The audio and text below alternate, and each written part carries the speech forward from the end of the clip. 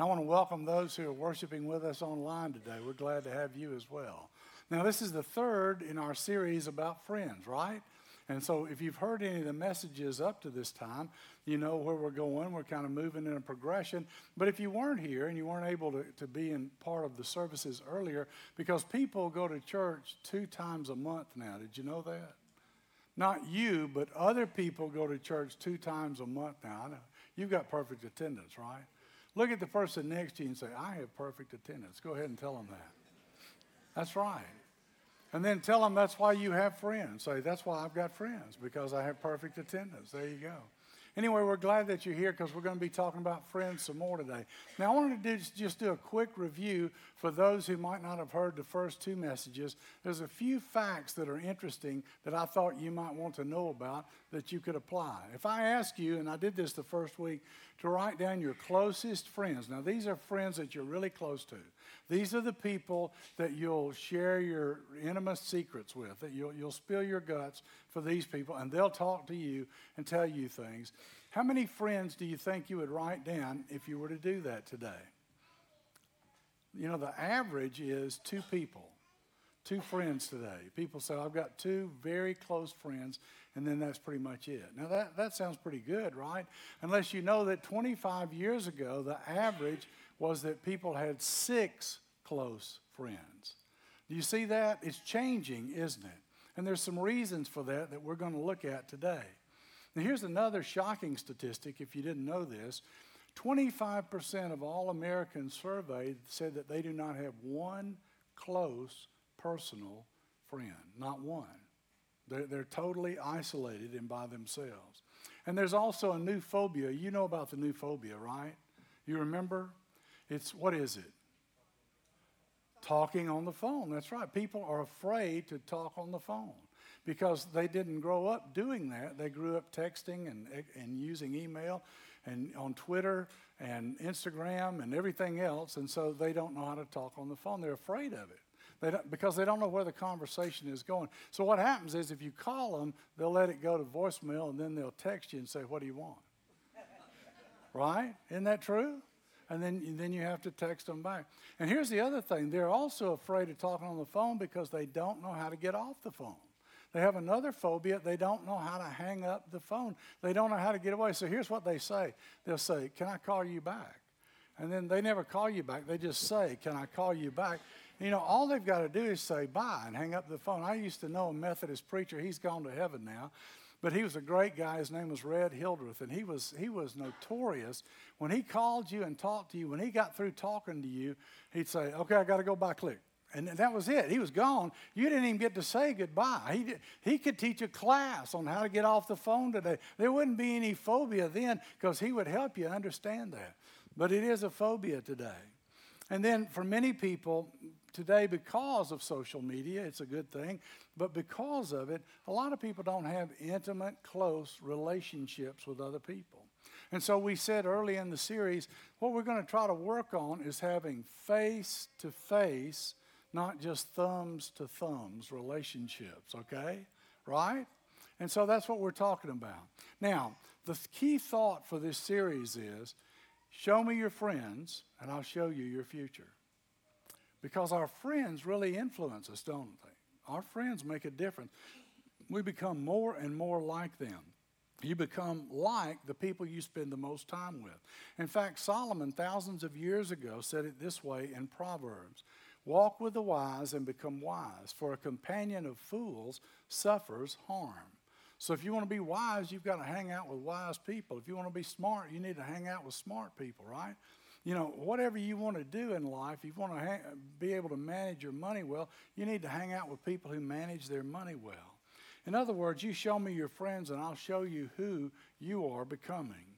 If you hang around people who are passionate and positive and faith-filled, then you're going to be passionate and positive and faith-filled, right? On the other hand, if you're around negative, critical people with a bad attitude, guess what? You're going to take on their characteristics, aren't you? Y'all ever see people go in the store together? Let's say there's 2 girls and they're friends, and you can tell they've been shopping together. Have y'all ever seen that? because they got on the exact same thing. I mean, the same color shirt, same color shorts. It's the same thing. And I said, I bet y'all are friends, aren't you? I bet you've been shopping together. And they'll go, huh? What? Us? Yeah, they don't realize it. But that's really the truth. Now, here's another thing we've discovered. The more material blessings that people have, then what happens is that they're losing the blessing of relationships. In other words, the more resources they have, the more independent they become. Now, we think in our world that we're supposed to be independent, right? We're supposed to pull ourselves up by the bootstraps. We're supposed to be our own person, be in charge. That's really not what the Bible teaches. God says that we need to depend on Him. In fact, He created us to depend on Him. He didn't create us to be independent. It's countercultural. And also, He created us to depend on His people. Now, I've told you before that saints is never singular in the New Testament. It's always plural. So we're supposed to depend on one another in the body of Christ and depend on God together to be all that He wants us to be as individuals. That means we serve one another, we love one another, and we exhort one another. Now, even in our language sometimes, we say things that really don't emphasize the fullness of God and His relationship. Over my ministry, I've said something like this many, many times. You need to have a personal relationship with God, right? Would you agree with that? Yeah, that's true, isn't it? You need to have a personal relationship with God, but just saying that is incomplete. Never just settle for a personal relationship with God, because there's actually something richer, a shared relationship with God. He says, where two or three gather together in my name, there I will be also, right? And so we're supposed to share that relationship with each other. It's even better when it's better than experiencing God on our own, is experiencing the glory and power and majesty and character of God in the context of a broader, deeper, biblical community. And yet, there's so few people who really have that. We have a lot of external blessings, but we also have relational poverty. You know about relational poverty? It's a lack of friends. Look at the person next to you and say, do you have relational poverty? Go ahead and ask them right now. Now, if you do, there's 3 reasons why you have that today. So I'm going to tell you the 3 reasons why you may have relational poverty. First, increased mobility. Increased mobility. We don't stay in the same place anymore. In fact, the average American moves every 5 years. Years ago, when I was serving the Navarre United Methodist Church, we were 7 miles from Hurlburt Air Force Base. Now, those military people, they would move them in and out of there every 5 years. And, for some reason, the general would never contact me to see who to move and who would stay. I wanted to give them input. I wanted to say, you can have these folks. Let us keep these folks right here. They never did consult me on that. I can't believe it. But they were gone every 5 years. Now, it takes 5 to 7 years to make a fully devoted disciple of Jesus Christ out of a person who doesn't know God. Did you know that? And so we had to really accelerate that process. It was a challenge. And if you're between the ages of 20 and 40, you move on average every 3 years. Would you agree with that? People move all the time, and it's hard to develop long-term relationships when you're just moving all the time, right? It's a challenge. The second thing is modern conveniences. Modern conveniences have had an effect on relationships. Now, I know this is going back a ways, but years ago, I know this will blow some of your minds. You won't even, you lived without this? They didn't have air conditioning. Anybody remember that besides me? First house I lived in, we didn't have an air conditioner. It wasn't centrally heated and cooled. We had one air conditioner in the living room, and it cooled the whole house. If you got hot, you just went in there, right? We didn't have air conditioning. So what would people do back then? They would go outside.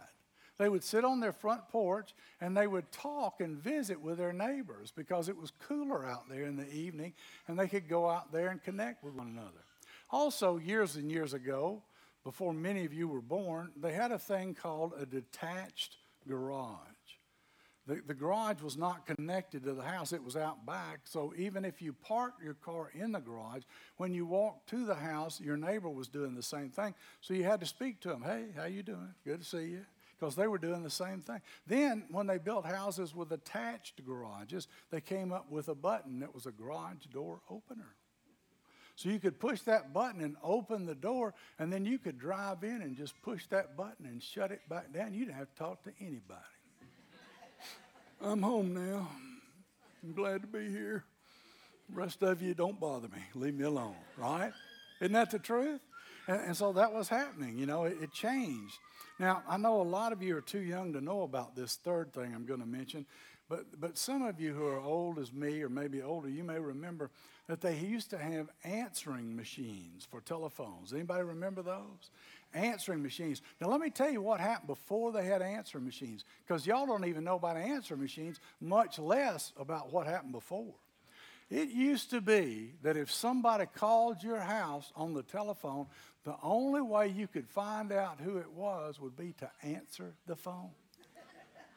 They didn't have call ID and all that. You know, you didn't know who it was. You just had to answer the phone, and then they would tell you who they were, and you'd go, oh, no, how am I going to get off? I have a phobia. I'm trying to hang up the phone.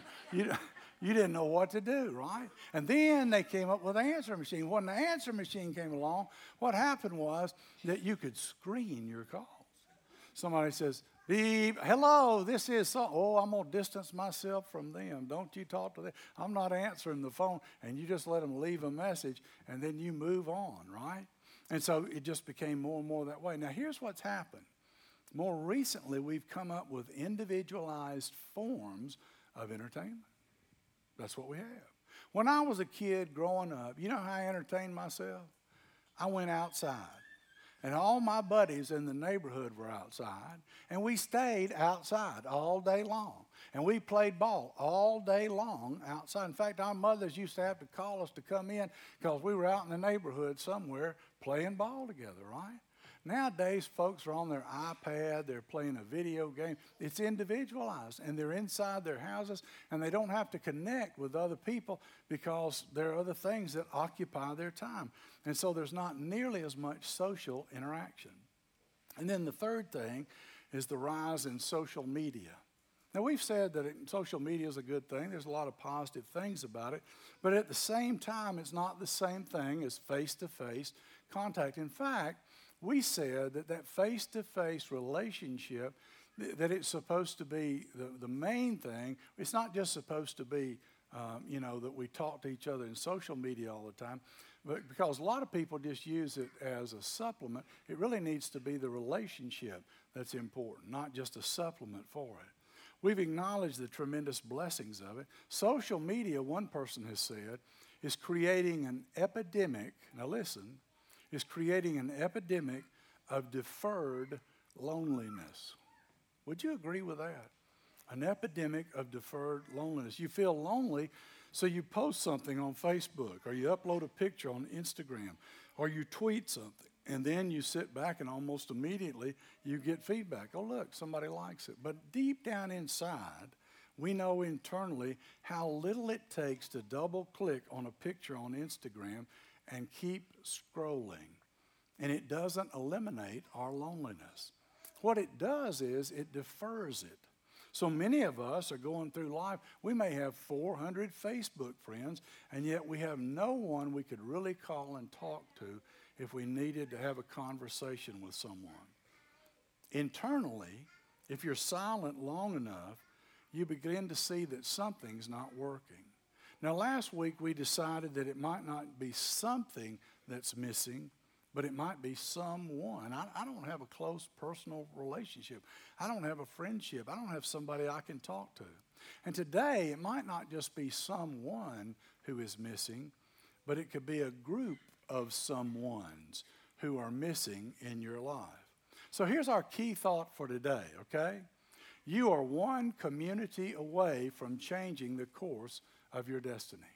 You are one community away from changing the course of your destiny.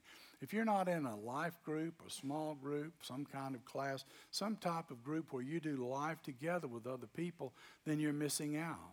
You might be in a group of strong believers and you do life together and you lift each other up and you pray for one another and you always have each other's back, and that's a blessing. But some of you don't have that, and you're one community away from changing your destiny. Now in Acts chapter 2, that's a great place to go, by the way, if you want to learn about the church. You read Acts, the 2nd chapter, it'll tell you all about the church, the New Testament church when it got started. And it'll tell you what they did, but it'll tell you what we're supposed to do as the church as well. It says they devoted themselves to the apostles' teaching and to fellowship and the breaking of bread and prayer. Now, I want to stop right there for just a minute and talk about that. Those are 4 different things they did. They listened, somebody taught them, they were involved in fellowship, they ate together, and they prayed together. Now, in the church, in the life of the church, here's what I've discovered. We all have hobby horses that we like to ride. And what we need in our life is balance. So there are people who just like to study all the time, but they never serve.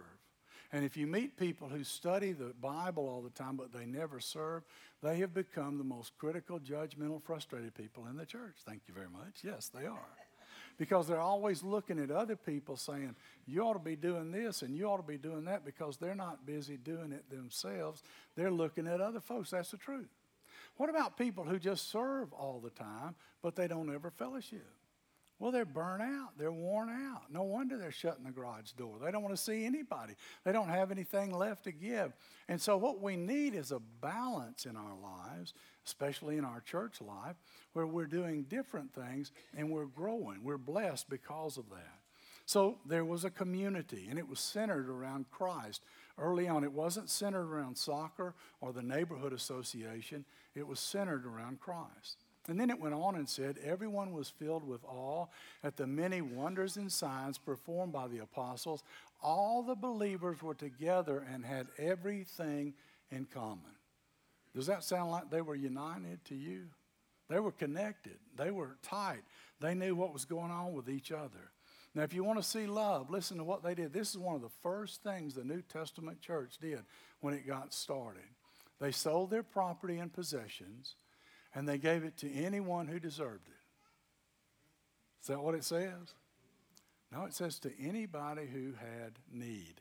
They said, God has blessed us. We want to share with other people. We don't want anybody to go without. We're going to try to take care of one another, and that was a blessing. And then it says, every day they continued to meet together in the temple courts, meaning they were a picture of the church, and then they broke bread in their homes and ate together with glad and sincere hearts. Does it sound like they're doing life together? Yeah, they're living together. They're spending time together. They're doing life together. You may be one community away from changing the course of your destiny. You don't just stumble into a community like that by accident, but you have to create it with the love of Christ. Now, here are 3 qualities of great Christian community. Since we're talking about needing a Christian community, let's look at them together.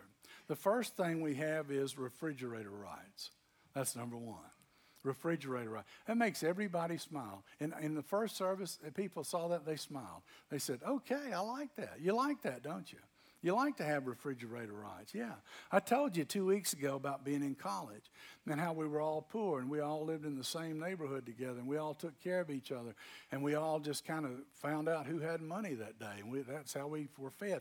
And we would just hold them upside down until their money came out, and then we would go buy some. And it might be we had fried bologna because that's what Danny Godwin could cook for us. But whatever it was, we all did it together. Believe me, we did life together, okay? We had to. Yeah, so if somebody from the group came over, what's mine is yours, what's yours is mine. They didn't have to ask. They could just get something out of the refrigerator. Of course, they might want to check the date on it, but hey, it's up to you. Enter at your own risk, okay? But that's the truth, and you just did life together because that's the way it was. In fact, in Acts 2, it says all the believers were together, and they had everything in common. How many people outside of your family have refrigerator rights in your family right now? They can just come into your house, eat whatever they want to. You know, you've got to be close to people for that to occur. You've got to have a relationship with people for that to happen. You've got to have a personal relationship with God and a shared relationship with other people for that to take place. Now, I learned something recently. After the hurricane, we were displaced. The person who owned our house said, hey, I want to sell the house. The insurance is going to do a facelift. It's a seller's market, and I couldn't blame him. And so he said, I want to sell the house. And so we had to find a place to live. In fact, for 6 weeks, we lived somewhere other than the house while it was being repaired. We moved in with a couple in the church for 6 weeks. I just want everybody here to just stop for a moment and thank God it wasn't you, okay? We moved in with these folks for 6 weeks, and then their prayers were answered, and we left. We moved out after that, okay? And then after we moved out, we moved into a new neighborhood. Now, I got to live in Point, so we went from Bay Point to Breakfast Point, okay? That's just where we could find a house.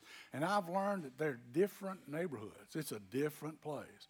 At Bay Point, you got big yards, and you got a lot of trees, at least you did before the hurricane. And everybody speaks to everybody at the post office because you got this one central place to go get your mail, right? And that's where you speak to one another. So you're pretty much ready when you go to the post office knowing, hey, I might run into somebody I know, right? At Breakfast Point, it's totally different. We moved in over there. They don't have any trees in Breakfast Point. It's all a new subdivision. All the trees are gone. They got these houses, and they're a little bit closer together. You know, when we were living in Bay Point, we didn't see our neighbors for almost the whole time we lived there until after we had a hurricane, because there was a forest between our house and the house next door. We knew there was a house over there somewhere. We just couldn't see it. When the hurricane came through, the forest was gone. And all of a sudden, I said to the Lord, look at there. They've thrown up a house next door. It's right here. Who knew that they were living there? I mean, I'm telling you the truth now. So we moved to Breakfast Point.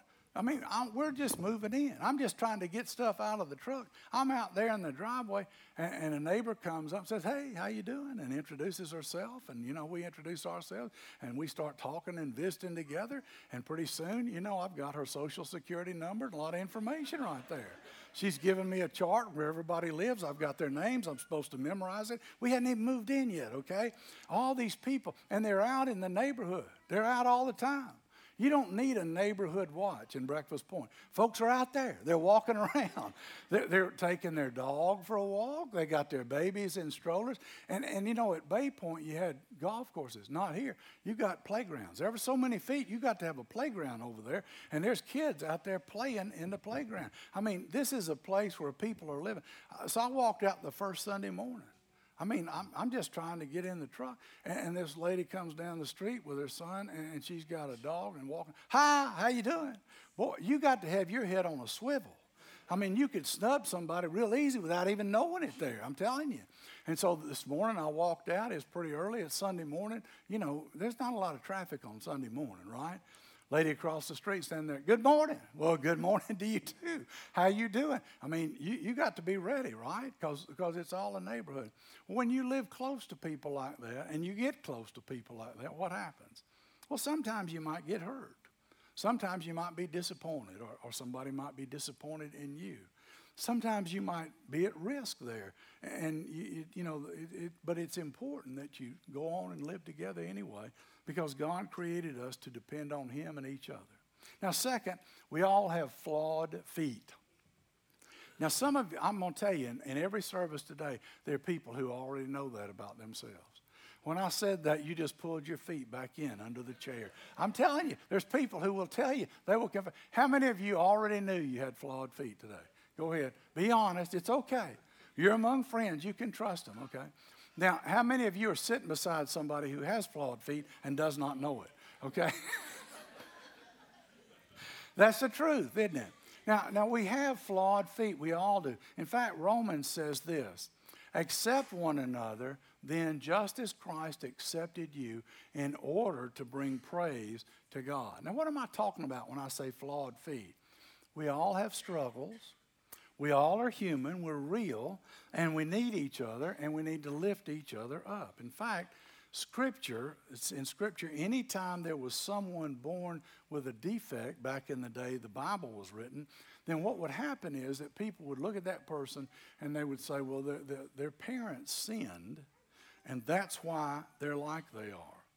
That's why they have that problem. It's because of sin. In fact, there's an amazing story in the Old Testament about a guy named Mephibosheth.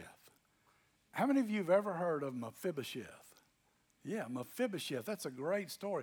You ought to go read about Mephibosheth. Now, who was Mephibosheth? Well, you remember there was King Saul. We talked about him last week. King Saul had a son. His name was Jonathan. Jonathan had a son, and one of the sons he had, his name was Mephibosheth.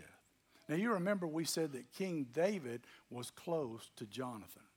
Even though King Saul was trying to kill David before he became king, David wouldn't harm Saul. He had a chance to kill him. On more than one occasion, he wouldn't do it. He said, I'm not going to raise my hand to the Lord's anointed. But he and Saul's son, Jonathan, were best friends. And when Saul and Jonathan were killed in battle, David was heartbroken. He didn't want either one of them to die, but especially he didn't want Jonathan to die. And he said, well, who's left in his family? And they said, well, his son Mephibosheth, he's still around. And David said, well, you bring him to me. I'm going to take care of him. I'm going to raise him. I'm going to see that he is provided for. He will never have to worry. Now, the Bible goes out of its way to tell us that this guy was lame in both feet. Now, the reason he wasn't born that way. The reason he was like that is because one of the nurses, the maids, they came in to get him real quick because it looked like they were going to have to leave and run away. And when they did, she dropped him accidentally. And then he was lame in both feet because of it. But people in those days, when they looked at other people, society would just reject them. They didn't know the facts or the details. It didn't really matter. They'd just say, well, there's some sin there. But the king had mercy on him. And he said, I'm going to take care of him. And there's a powerful verse in 2 Samuel that says, and Mephibosheth lived in Jerusalem because he ate at the king's table. And he was lame in both feet. Now, don't miss this. Society rejected him, but the king accepted him, and he ate at the king's table. And he was lame in both feet. You know what's the truth? We're all lame in both feet. We all have clay feet. What does that mean? Clay feet just means that we're all sinners saved by grace. That our foundation's not that strong on our own, right? That what we deserve is death, sin and death. But what we get by the righteousness of Jesus Christ is life and forgiveness. So really, honestly, we're all sinners saved by grace. But when God looks at us, he says, look, you come on over to my house. And I'm going to let you eat at my table. And when I look at you, I see Jesus because you've been forgiven. And so I see his righteousness in you. And I can't see your feet anyway because you're sitting at my table. And I'm feeding you. And your feet are covered up. Now that's good news. I don't care who you are. That's good news right there. Because when God looks at you and me, he loves us and he wants to bless us. And we are righteous in his eyes because of what Jesus did if we've accepted him. Now the third and the last thing is we fight lions. We fight lions. Did you know that? In 1 Peter it says, be alert and of sober mind. Your enemy, the devil, prowls around like a roaring lion looking for someone to devour. Now, everybody knows we have a spiritual enemy, right? And that spiritual enemy is Satan, Lucifer, and he wants to steal, kill, and destroy. He's prowling around like a lion looking at how he can attack any of us and everything that matters to the heart of God. Now, I was working on this a few weeks ago, and so Laura and I on Sunday nights, we were watching this show called Serengeti. Did any of you get to see that? It was fascinating. It was about all the different animals in Africa and how they lived and how they made it through life and how there was the rainy season and the dry season and how they, had to go here and there. They migrated all the time. And, it was always a constant battle every day just to stay alive, right? And so what you saw there was that the lions decided, okay, we're going to the watering hole. We're going to pick on someone who's vulnerable. So they say, well, what we're going to do is there's a baby water buffalo. So we're going to go after that baby water buffalo because it can't defend itself. And us together, as lions, we can take that water buffalo on and we can kill it. But what those lions don't know is that water buffaloes stick together. They said, you mess with one of us, you got all of us. And those water buffalo, they come together and they start running those lines off one by one, and that baby water buffalo lives to eat another day. Now, here's what I want you to see. Satan, our enemy, is always looking for somebody weak, somebody vulnerable, somebody he can pick off. If he can't hurt you, he wants to hurt your child, somebody in your family. And so what we have to do as the body of Christ is we have to band together and we have to fight, because we can't win that alone. You see, if water buffalo can stick together, surely Christian people in the church can stick together and fight the enemy. When the enemy comes, because here's what we know. We don't just have a playground. We got a battleground. We're not on a cruise ship. We're on a battleship as Christians, as the body of Christ. And we're not going to go down because we don't have the support of one another. We've got to be together. You don't want to fight cancer alone.